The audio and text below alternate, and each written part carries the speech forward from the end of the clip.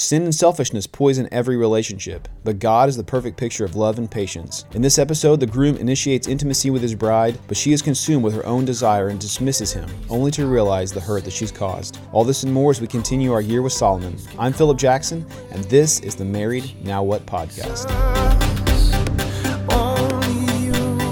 Turn your Bibles over to Song of Songs, chapter 5. We are on our way, making our way through the Song of Solomon, or the Song of Songs as it is more appropriately called, the chief of the songs.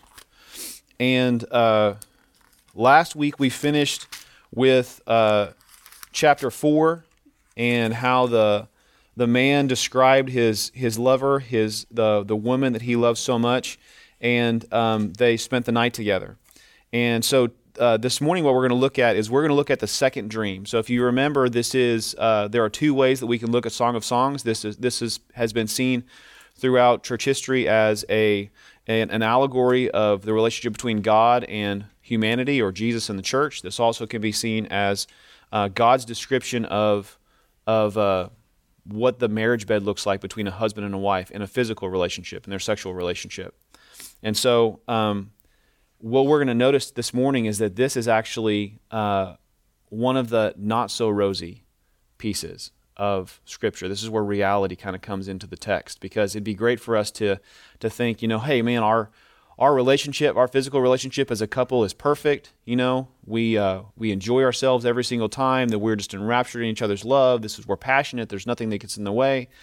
But the reality is that we live in broken bodies. We have broken minds, and we have broken spirits, and so things don't always work the way that we expect them to work.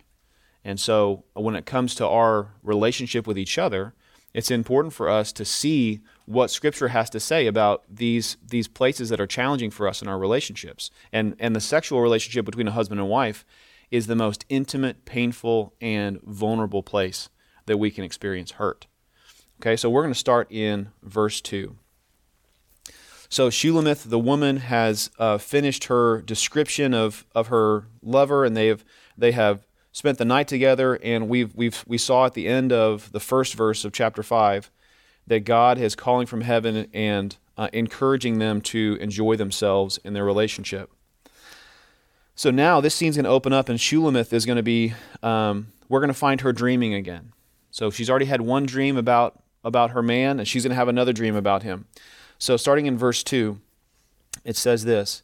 It says, "I sleep, but my heart is awake. It is the voice of my beloved. He knocks, saying, 'Open for me, my sister, my love, my dove, my perfect one. For my head is covered with dew, my locks with drops of the night.'" What she's talking about here is we find her that she sleeps, but her heart is awake. This is that place in between being asleep and coming to for the morning. We can kind of picture her laying in her bed, and she is just waking up. The dawn is about to break. She is kind of in that place between half asleep and half awake, and she hears him at the door. But she says, okay, who is this? She said, "It's the voice of my beloved." So as she begins to wake up, she hears his voice outside the door that he has come, right? Either for an unexpected rendezvous, or after a long day of responsibilities, a long night of work. It talks about that he knocks, saying, "Open for me, my sister, my love." Right after coming home, he finds himself locked out. This is supposed to be a place where he's supposed to be welcome, but the door's locked, and he can't get in. So he calls out to her to see if she'll let him in. See, the emphasis, though, on this episode, think about this in your lives and your marriages. The emphasis here is not necessarily if they're married or unmarried like it has been before, but this is a testimony to the difficulty of their relationship. So he comes home ready to see his girl, and she's locked him out. And so she finds herself in this dream. He's at the door, he's knocking, he wants her to let him in, but she won't. So he calls out to her. He says, "My sister, my love, my dove, my perfect one." See, the first thing that he does is he calls out to his maiden. But the sound of his voice isn't enough to persuade her to open the door. And so he begins to praise her. So he uses these terms, "my sister," right? This suggestion is a title of permanence. You always have, your sister as your sister always. So as we are sisters in Christ, To our husbands, the same way husbands are brothers in Christ to their wives, you will always be this if you're in a relationship with Christ. So he calls to her, he says, my sister. That's what he's talking about. We are connected in a covenant relationship that's never going to be terminated. He says, my love, my dove. Doves, we've talked about this before, doves are one of the few animals that mate for a lifetime. And so he's calling her his faithful and righteous bride. He's speaking to her fidelity and her faithfulness in their relationship, and he calls her his perfect one. The language here doesn't point necessarily to her being flawless, but it points to her ethical and moral blamelessness. He's praising her for her character. He's giving her a reputation to live up to. So he says, my sister, my love, my dove, my committed one, my perfect one. And he says, my head has been covered with dew. This is the last appeal from the lover as he describes his condition as he seeks her out. Remember how before the text described him as a shepherd, right? This is a man of the wilderness, a man of the wild. And so he says, essentially, I've been out all night. I'm covered with dew from the top of my head to the bottom of my feet. I have been out in the wilderness, and I need rest. I need you. I need to be with you. He's trying to tell her where he's been and what he's been doing.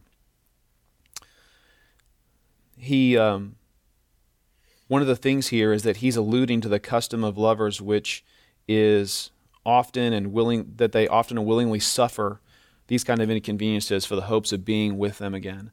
You know, there's a very real thing for men that they do enjoy their work, but when they come home, they want to be with their bride. And one of the things that he's speaking to here is he said, I haven't just had a long day. I have been purposefully thinking about this moment since I began my work. That he's been working hard in the fields, he's been with his sheep, he's been out in the world. And the only thing that has been bringing him hope is that he's been thinking about that moment whenever he's going to be able to walk in the door and see his girl. And so he has a proper desire for her. So there's a couple of things here that he appeals to her. He appeals with his, he is drawn by the appeal of his presence, that simply knowing that he sought her out and was at the door might have been persuaded, hopefully, if she sees me at the door, she'll come and she's going to let me in, right? If my girl cares about me, she's going to want me to be in with her, right? He hopes that. He hopes, well, maybe if I call out to her, right, the sound of his voice is going to get her to open the door for him, but that doesn't seem to work either. And so he gives the specific request, open the door. Baby, open the door. Let me in. But that doesn't shake her either. And so he begins to give a warm and affectionate appeal to her and giving her tender and beautiful names that he calls her, hoping it would melt her heart. But nowhere else in the song does he pour out like this to her, these affectionate names. So this is a man who is not just at the door wanting to get in. This is a man who has the best intentions and expectations for his woman. That we're supposed to be together, but why aren't you opening the door? And so, in spite of all of these things, and describing his discomfort and all the things that he has gone through, we now see back behind the curtain what's happening with Shulamith. So why would she make him wait outside? Let's look at this next verse. She responds, she says, I have taken off my robe, how can I put it on again? I have washed my feet, how can I defile them? My beloved put his hand by the latch of the door, and my heart yearned for him. I arose to open for my beloved, and my hands dripped with myrrh, my fingers with liquid myrrh, on the handle of the lock. I opened for my beloved, but my beloved had turned away and was gone. My heart leaped up when he spoke. I sought him, but I could not find him. I called him, but he gave no answer. So let's go back and look at these pieces here. She says, I've taken off my robe, how can I put it on again? In response to his warm appeal to let him in, she begins to think in her mind all the reasons why it would be uncomfortable for her to get out of bed. I'm tired. I've had a long day. I'm really enjoying this bed right now. This comfort is really nice. Yeah, he needs me. Yeah, he wants me, but it's a lot of work. That's a lot of work. She's comfortable in her bed. So she couldn't be bothered with the inconvenience of dressing herself and preparing herself for sleep again, right? She says, I washed my feet. How can I defile them? She's like, I've already washed my face. I've already gone to bed. I'm in bed. And now you're going to disrupt me. I've already set my mind, my expectations on falling asleep.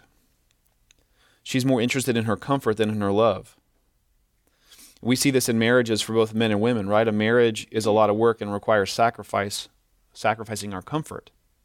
So if you haven't gotten here yet, I'm going to go ahead and take a wild swing. And if you are married, if you've been married longer than a week, you probably have had this time where it's like, I just want to go to sleep.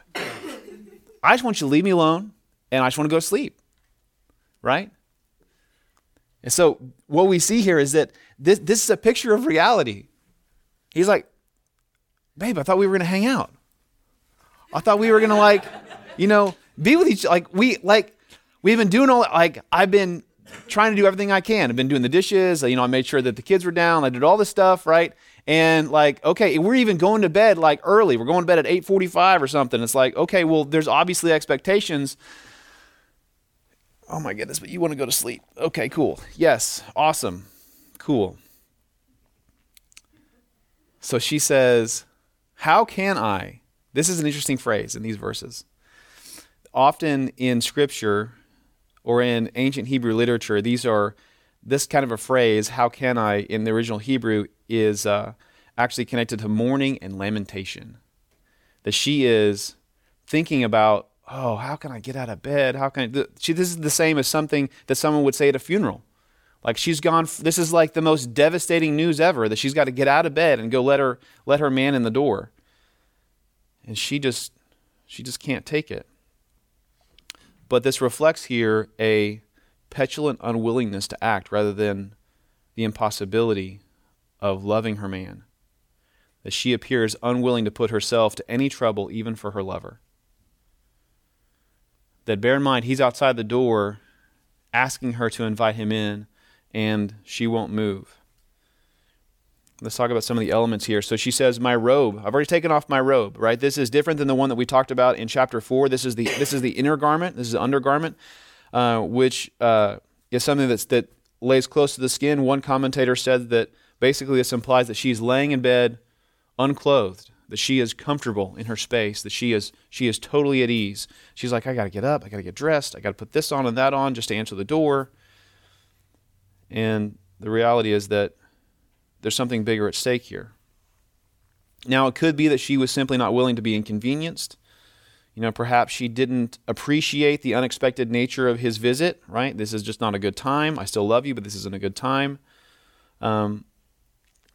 Or perhaps this was an effort to control the relationship. This is something that's very real. This is the silent treatment, pull away, hoping you can make a cheap point in your relationship game that we play. If you've been married for any season of time, or if you've been in a relationship for any season of time, this is a very real thing.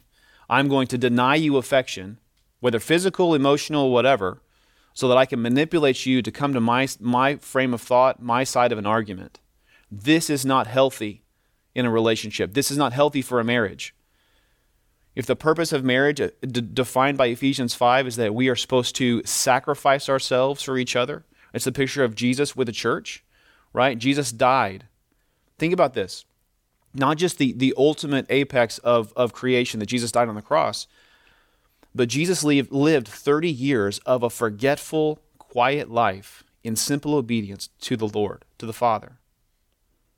So that means that as all of the rest of the world is moving on, and his friends are getting married, and his brothers and sisters are growing up and growing old and thinking about all the things that they're going to be, he lived in quiet submission to what the Father called him to do.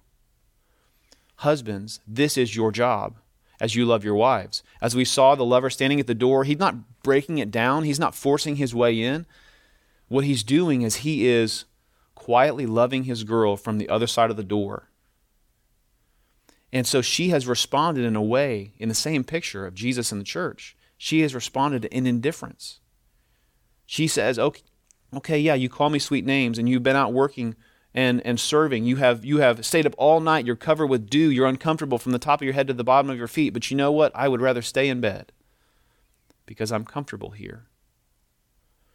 This is a picture of a woman who is trying to manipulate for what she wants, not for what's best for the marriage or what's best for the relationship. And so she has tried to manipulate him. So her problem wasn't that she didn't go to the door. It was that she did it so slowly and reluctantly, making excuses all along the way. You see, as your marriage gets more tiring and busy, there's a temptation to put your spouse last on the list. You will notice this as you begin to have children, as you begin to grow into your careers, as you begin to do things. Your spouse just keeps dropping one notch at a time in priority to your life. And you begin to take them for granted. And you start to think, oh, well, we're always going to be married. We're always going to be together. And next thing you know, we see what we have seen in so many older marriages that have been married for 30, 40 years, and all it is they're counting a number. They sleep in separate beds. They sleep on separate floors of the house. They do their own life separately. Their children grow up and leave, and there's no warmness. There's no romance. There's no intimacy. That slowly, one decision at a time, a child takes the place of a spouse, or a career takes the place of a spouse, or an endeavor takes the place of a spouse. And what happens is we wake up in 20 years and we realize that we're married to a roommate, a stranger. What's happening here is that she takes her covenant relationship with this man and she makes it cheap. She makes it disposable. She takes it for granted. How often do we do that with Christ? Oh, well, Jesus loves me. The sin's not going to matter. I'll do this little rebellion. That's fine. We're slow to obey. My mother used to tell me that delayed obedience is disobedience. I have never forgotten that. That when God calls us to do something like love our wife, like love our husband, that's a command. That is a command from God himself to love each other, not just in sacrifice, I'm going to go bring home the bacon, but actually doing things for the benefit of the relationship, doing things for the benefit of the marriage. That means having sex when you don't want to. That means serving your wife when she's not going to have sex with you. That means making sure that you are ultimately looking out for the best interests of your relationship and your marriage. This is all about sacrifice. This is all about immediate obedience, not delayed obedience. This is how we destroy our marriages one day at a time, that we make compromises and we begin to take each other for granted. And then all of a sudden we realize that we have destroyed our lives. See, this is a remarkable picture of the kind of adjustments that are necessary in life as in a marriage relationship. One commentator put it this way. He said, our natural sloth, the differences between a man and a woman, our uncertainty about the other's thinking, the variations in our life rhythms, our unwillingness to alter our preferred patterns for the other, our own self-consciousness, all contribute to the problem of reading each other's advances. Now, here's something I want to remind you about, is that Song of Solomon is not just some fanciful, love poem about how great sex is going to be all the time. There's real truth here. This is a very real relationship piece of our married lives together. Expectations, those pesky little things that get in the way of our obedience to God. Right? You think, oh man, I've done everything right, and yet my spouse is not responding to me in the way that I think that they should. Where do those expectations come from? They come from a heart that is desperately wicked. One of the things that I read also as I was researching this is that although this romance is an ideal, it's not fantasy, it's realistic, and it presents the realistic problems of marriage, but also the principles of solving them. So look at this right here. Look at how the man responds. The next thing is she says, my beloved put his hand on the latch of the door. She could hear him right there. He calls to her, he praises her, he tells her what he's gone through, how he feels, what's happening in his life, and she responds coldly. And sure enough, he's like, well, maybe it's unlocked. Maybe she really is asleep. Maybe she just left it unlocked for me. And so he grabs the latch of the door. But sure enough, it's bolted. But notice in a picture of Jesus in the church that he doesn't feel entitled. He doesn't break down the door. He doesn't rush in. He doesn't take what he wants because she's his. He's only going to act if she invites him in. One of the biblical pictures of sexual strength in a man is that it's reserved and under control. A man who is living biblically, a man who is living and chasing Jesus, who's abiding in what God has called him to be as a man, will not have to manipulate his family to get respect. He will not have to demand something that should come naturally to a man who's following Jesus. He is not going to have to abuse his authority to get what he wants. A man of God is primarily a man who's confident, who understands that God made him to be a certain way, to walk in a certain way, and as a result, if his wife follows him or not, that doesn't matter because his primary relationship is vertical. It's with God. And so he doesn't have to be vulnerable. A worldly man would demand what he knows that he should get, and he's going to break in the door and he's going to get what he wants. But a godly man, just like Jesus, not busting open the doors of our hearts, he sits there and he knocks. And he waits. He waits for us to come to him, to invite him to come into our lives. This is a picture of godly masculinity. He checks the door, and it's locked. So she gets up. It says, I arose to open for my beloved. It wasn't that she refused to open it. She was just delayed. Delayed out of her own self-interest and indulgence. So here's what one writer, what they said. They gave us an emotionally accurate picture of maybe some of the dynamics that are happening in this conflict here. That the maiden felt resentment toward the beloved because of her interrupted comfort. That possibly the beloved refused to force himself upon his maiden and would only enter at her invitation. That the beloved made a true and persistent appeal to his maiden that they might be together and enjoy their relationship. But because of her resentment, the maiden long delayed her response to the desire of her beloved. And when she finally did respond, it seemed too late. He wasn't there. You know, in applying this dynamic to the conflict of our relationships, we can easily reverse these roles. This isn't just the woman withholding herself from the man to manipulate him. This can happen vice versa as well. Men are very bad at pulling themselves away from their wives. This is a very real thing. That they go and they turn introverted this way. And they begin to stop sharing what's going on with them. They stop sharing about their feelings or what's happening, how they're processing the issues of their life. This isn't just a women problem. This is a human problem. That we have a responsibility as men to be vulnerable with our wives. The idea that a man never cries is not a biblical idea. It's not a biblical principle. The idea that a man doesn't share in intimacy with his wife, how he's feeling, what he's going through, that is not a biblical principle. Our wives are our flesh. They are tied to us. They are connected to us, and so we should be vulnerable with them. And so men can be just as guilty as manipulating their wives as women can. You know, here's a scenario. It's been a long week. He's stressed, really wanting to have sex. It's been a long week. She's stressed. She really wants to go to sleep. So they crawl into opposite sides of the bed, and he turns over to make an advance to her, and she says no. And so she rolls over, thinking, I can't believe him. Does he not know the kind of week I've had? Are you serious right now? And in his response, he goes, okay, well, chalk that one up again.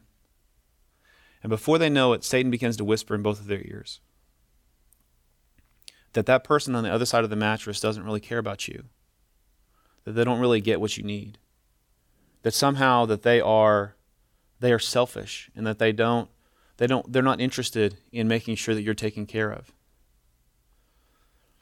See, the reality is that as we walk through these real life scenarios, we have to understand and see things from our spouse's perspective, and to love them no matter what kind of a thing has happened. See, to be in that moment and to only think about yourself is short-sighted, right? The reality is if you focus on serving each other, both of you will have rest. Both of you will be fulfilled. Both of you will find satisfaction in your marriage. One can't always take and one can't always give. You both have to give. 100% on both sides. So she gets up to try to get to her husband behind the door. This silent treatment is not working. She realizes that, wow, he's gone. But as she touches the latch, she notices that something is different. It says that my hands dripped with myrrh. So as she finally got out of bed and came to the door, she noticed that there was perfume that had anointed the handle. It was a custom among the ancient peoples to anoint doors they're being used by a bride in the bridal chamber. This is the same custom, right? What he's doing is he is leaving behind a love note for her. That this is a royal fragrance. He just simply left her hey baby, I love you. I know you're busy right now. I'll see you later. See, in this culture, a lover would leave a fragrant oil on the door as a sign that he'd been there, so that just in case, thinking the best of her, maybe she's just not home.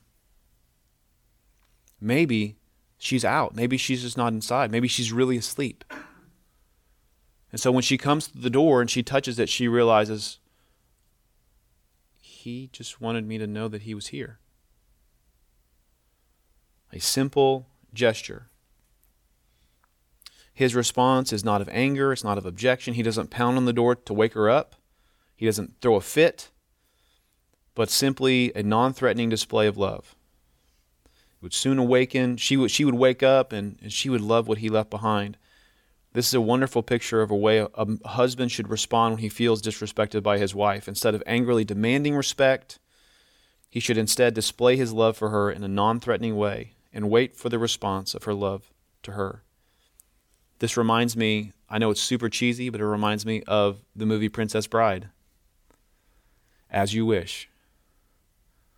Throughout that movie, one of the things that happens is as she is hurting him and she's disrespecting him and she's taking advantage of him, she asks him to do all these things and he just responds with, as you wish. He's simply saying to her what? I love you. Will you pick that up? Sure. Will you clean this? Sure. Hey, would you go do this thing? Sure. I can't believe you. Okay. How many times do we respond in that way to Christ? God, I can't believe that you did this. God, I can't believe I'm having to go through this. God, I can't believe this. God, I can't believe that. God, I can't believe that you're making me do these things, that I'm having to go through this thing. What do you want from me? And what does he say? I love you. I see you're really struggling right now, and I'm going to love you anyway. And you know what? I'm right here. This is how a godly man responds. See, as we consider how we're supposed to treat our wives when they refuse us, we need to always remember that we are called to love them like Christ loved us. That means that when they metaphorically drive nails in our hands, when they hurt us, when they don't truly see the sacrifice that we're giving to them, when they don't see all the gestures of love, our job is not to make sure that they see those things and give them proper credit. Our job is to love them as Christ loved the church.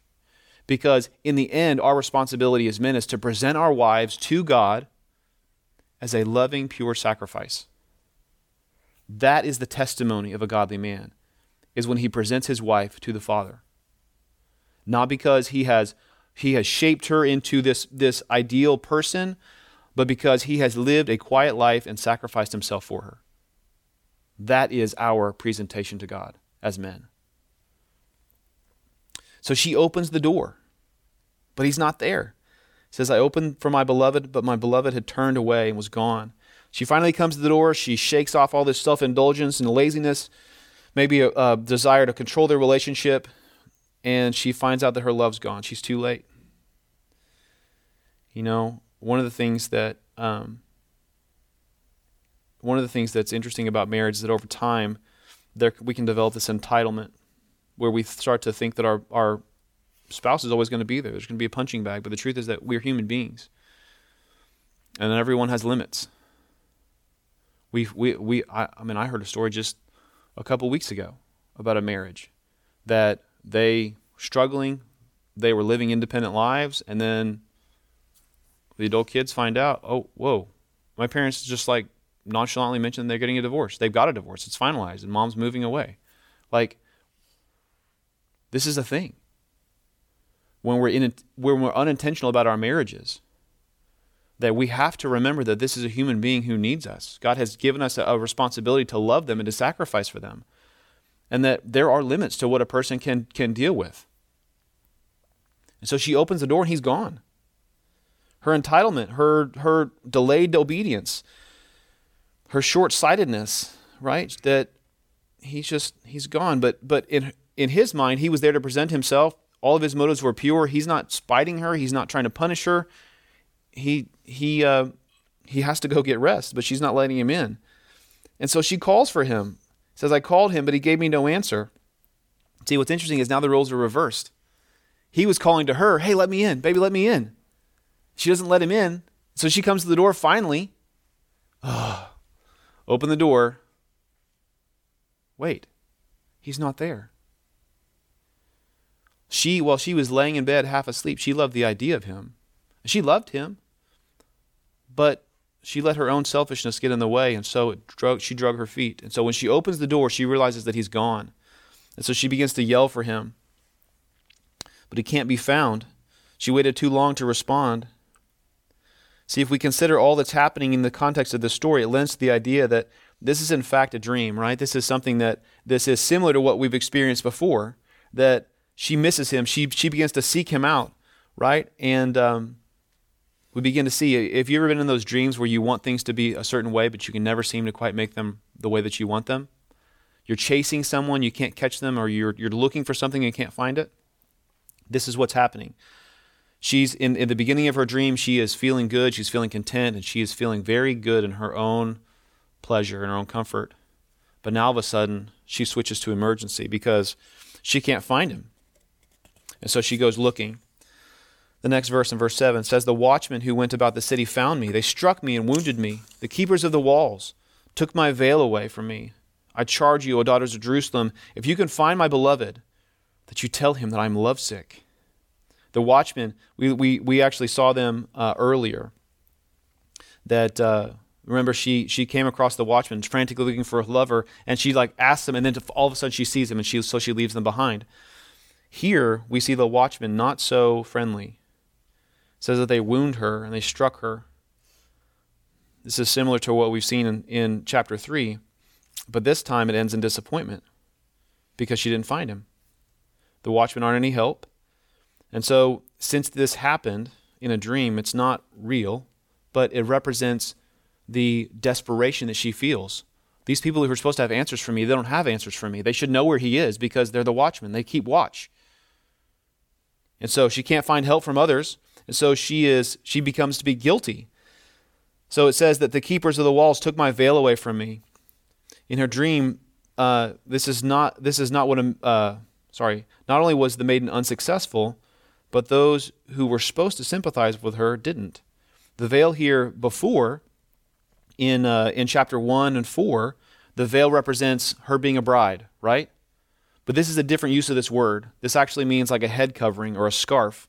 Okay? So instead of saying that they've taken away the innocence of her relationship, the purity of her relationship with her husband, what this is saying is that this scarf, it implies decency and modesty. In Middle Eastern culture, women cover their hair because hair is something that is seen as an intimate part of a woman's body, and so they cover them with cloth.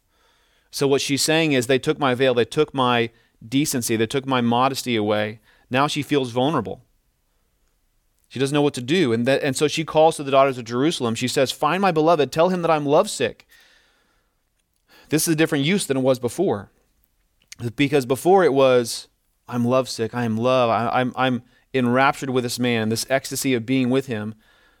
But now she's worried sick. She's not in a safe place right now. She's upset because she has rejected her man, and now he's gone. So think about this in the application of our spiritual life, our relationship to God. Sin sickness is when a soul hates sin and wants nothing to do with it. Or self-sickness, when the soul comes to hate self-indulgence, self-seeking, self-exalting, or self-reliance of every sort. Love sickness of the first type, when the believer is so deeply moved by the love of God and they feel they can hardly bear it. But then it falls into love sickness of the second type, when the believer feels distanced or deserted by God, and they long to be renewed in their sense of closeness with Him. We're starting to see this switch of a lens in Song of Songs where, yes, this is a very real part of a marriage relationship, but we can also see ourselves in our relationship with Christ. That what used to be a genuine love and passion sometimes can be a feeling of lostness. This is a very real thing. In Christian culture, we talk about this as being in the wilderness. I open my quiet time, I open my Bible, I read it for my quiet time, for my Bible study, and I'm tracking words on the page. There's no joy in my salvation. It makes sense that David would pray, Lord, restore to me the joy of my salvation. That love sickness in the most honest sense. Spurgeon described the second type of love sickness in this way. He said, it is the longing of a soul, then, not for salvation, and not even for the certainty of salvation, but for the enjoyment of present fellowship with Him who has her soul's life, her soul's all. It is a panting after communion. So she asked the daughters of Jerusalem, if you find him, tell him I'm lovesick. And so the daughters respond. Look at verse 9. Say, what is your beloved more than another beloved, O fairest among women? What is your beloved more than another beloved, that you so charge us? They say, basically, what makes him so special? Why is he so special? Why are you so upset? By her response, they could tell that this man was not just another man, but something significant, right? She realizes what she's done. She realizes the position that she's in, that this is desperate. I cannot find him. So she's clearly upset that she's lost her love and that she's ridden with guilt and regret. One writer put it this way. He said her anguish at her loss was so extreme, her heart sickness was so agonizing, her frenzy so bewildering, that they were startled into feeling that he of whom she was bereft was no common lover. So they ask her sarcastically, O fairest of women, if he's so great, why'd you lose him? I thought you're supposed to be the fairest of all women. Kind of tongue-in-cheek, right? These are the accusations of the enemy. That, remember, in her dream, her appearance may have been neglected by her days in the sun. You can see her in her dream. She's disheveled. She's not put together. She doesn't have her face on. Her hair's not put together. She's not wearing the right outfit. She's not cute. She's not put together. She just had her scarf ripped off of her head, and so now she is vulnerable and she is not well put together. And they're like, okay, where's he at? Because clearly you're doing a great job keeping him connected to you. So now she's in a position to where she begins to reflect on her man. This is interesting because this is one of the few times in the Word and the few times in all poetry that a man's form is recorded. Most of the time there's a reflection on the woman's form, her body and her beauty, the things that God has made her as attractive, her superpower to be attractive. But now she stops to pause and contemplate what kind of a man that she has lost. So look at these verses. My beloved is white and ruddy, chief among 10,000. His head is like the finest gold. His locks are wavy and black as a raven. His eyes are like doves by the rivers of waters, washed with milk and fitly set. His cheeks are like a bed of spices, banks of scented herbs. His lips are lilies, dripping liquid myrrh. His hands are rods of gold, set with beryl. His body is carved ivory, inlaid with sapphires. His legs are pillars of marble, set on bases of fine gold. His countenance is like Lebanon, excellent as the cedars. His mouth is most sweet. Yes, he is altogether lovely. This is my beloved, and this is my friend, O daughters of Jerusalem. She starts off by saying, my beloved is. With this, she begins an extended description of her man from the top of his head down to the bottom of his feet. It's interesting because he did the same thing for her just in the chapter previous. Love songs typically describe the physical beauty of things that are common in the Near East. But most of them they don't describe a man because a man is not typically seen as beautiful. But there are things about a man that are beautiful. There are things about a man that God has innately put in man, in masculinity, in biblical masculinity, that are attractive, that are good. In this rare passage of Scripture, we're going to see these things. So she begins by explaining that her beloved is white and ruddy. He's chief among 10,000. Here she's describing him in his countenance, that he's white and ruddy. He is strong. And his greatness, that he's chief among 10,000. She loved him not only for who he was to her, but also for the greatness of his character and his accomplishments. One of the things that is amazing about how God has made men is that God has made men to be strong, not just physically. Their physical strength is a representation of their spiritual strength, of who God has called them to be. The confidence that comes with being a godly man. This is what she's referring to. Ruddy, most commentators take this simply as normal complexion of a healthy young man. According to one, in ancient Hebrew, the word is Adam. That's interesting. The Hebrew noun Adam, or man, in Genesis, we translate it as Adam, and we associate that to be his name, but the truth is that's the Hebrew word for man. That he's described, and it is more likely that this idea of this man, this Adam, is a source for the term, which in this case means manly. She says, my guy is manly. He is strong. He is confident. He has courage, and he has character. This admiration of a man's greatness is a strong motivator for accomplishment even among men. A man very much wants his wife to recognize whatever the greatness or accomplishments that he's attained, right? It could be, I've finished school, or I've done this thing in my career, I've accomplished this thing. All of these things are a testament to my strength as a man. I started this company, I did this thing, I got this award at work, I did these things. These are significant things because they're a testament to who God made me to be.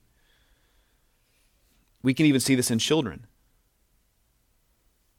Think about this. We see a little girl.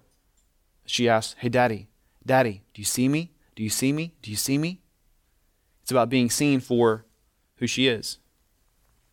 For boys, Daddy, look what I can do. Daddy, look what I can do. Daddy, watch me. Watch me do this thing. It's about accomplishment. It's about respect. It's about earning it. So she says, this man, he is so incredible. He is the chief among 10,000. It's a metaphor that means that he is supreme. Put him up against 10,000 other guys. I don't care. He's going to beat them all. She says that his head is like fine gold. His locks are wavy. She talks about how she's referring to his hair and how he has a stately attractiveness to him, that he's radiant.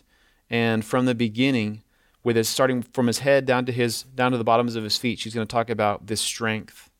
His head is like the finest gold, with the idea that his face is well proportioned and colored, with the idea of equality and prestige. She says that his eyes are like doves by the rivers of waters. His cheeks are like the bed of spices, his hands like rods of gold, his countenance like Lebanon, as excellent as cedars. Some of these things here that it says that he is washed with milk and fitly set, this appears to talk about the whiteness of his eyes set with a dark pupil, that his eyes are kind. But there is a sweetness to him. His cheeks are like a bed of spices. In the ancient world, men would, since they didn't have modern hygiene products, what they would do is that they would oil their beards. One of the most regal things that a man can do is grow a beard. And so what happens is that these men would oil their beards and they would fill it with fragrances. And so what she's saying is that your cheeks are like a bed of spices. I love what one commentator said. He said, but it has been supposed to refer to his beard, which a young, well-made man is exceedingly beautiful. I have seen young Turks who have taken much care in their beards, their mustaches, etc. They look majestic.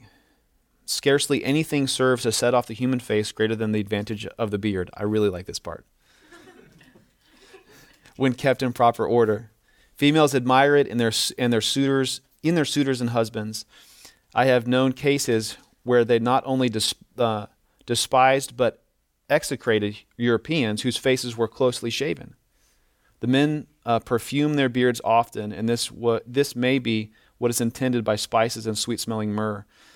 The idea is that when she sees her man, he is all man. He is not a baby face. This is something that she admires in him. She says that his countenance is like Lebanon. Lebanon is one of the mountains that is around Jerusalem, and it is the tallest of all of them.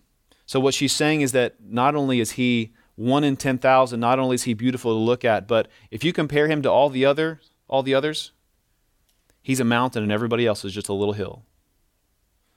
That's what she's describing here. Watchman Nee, one of the writers of the last century, he had some great notes on this, and I want to share them. He referred to the white and ruddy as the complexion of perfect health. This indicated that he was vibrant with fullness and life and power. That his head was like the finest gold. This is a description of his divine attributes. He possessed God's life and God's glory. His locks are wavy and black as a raven, an indication of an everlasting vigor and power. His eyes are like doves. Eyes are the seat of expression, and this description also speaks of an intimacy known by the spouse. That his lips are lilies dripping with liquid myrrh. The lilies refer to the kingly glory here. How glorious were the teachings of Christ. Husbands, let me ask you, do your lips drip sweet like myrrh because you carry the words of Christ on them? When you speak to your wife, when you speak to your children, when you speak to those around you, do you speak with a sweetness? When people see you, when they hear you speaking, when they hear you teaching, do they hear Christ's words? Because it is the medicine for a hungry soul, a injured soul. It is the lifeblood for those who need help.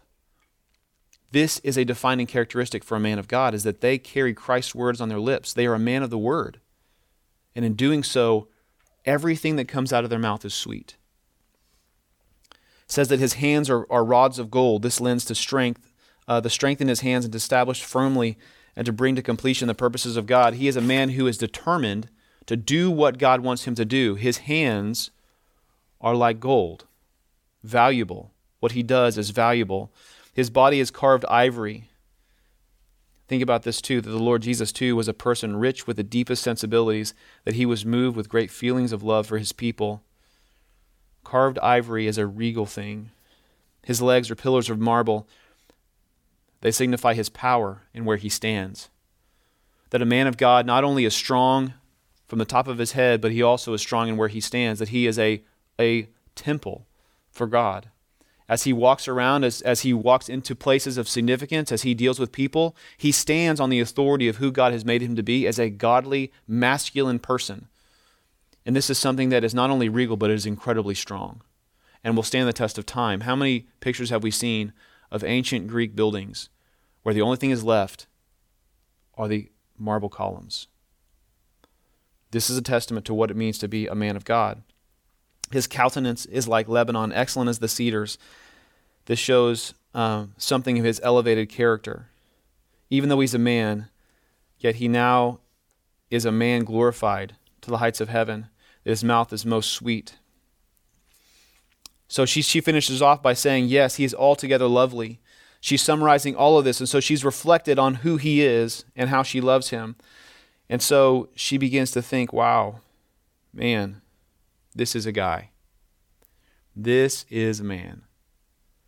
I can't believe I was so slow to get out of bed. Now that I have taken time to reflect on who he is and what God has made him, oh my goodness, I have made a mistake. This is why she says, this is my beloved, and this is my friend, O daughters of Jerusalem. This is the same word that's used before when he would call her his darling, that he is her friend. He is her, not just her lover or his companion, she is genuinely a friend. She is a dearly loved, kindred spirit. So the conclusion, right, is these ladies are thinking, well, why would you be so slow to respond to a man like this? Why would you not rush to the door? You know, and a wife may think that this is the kind of man that she could love, but she should probably remember that at one time her husband was this kind of man. For those who have been married for a while, It can be easy to fall into thinking of just the present day and forget who we were when we were young. My challenge to you, one of them today, is as you grow old together, is to not forget who you are right now.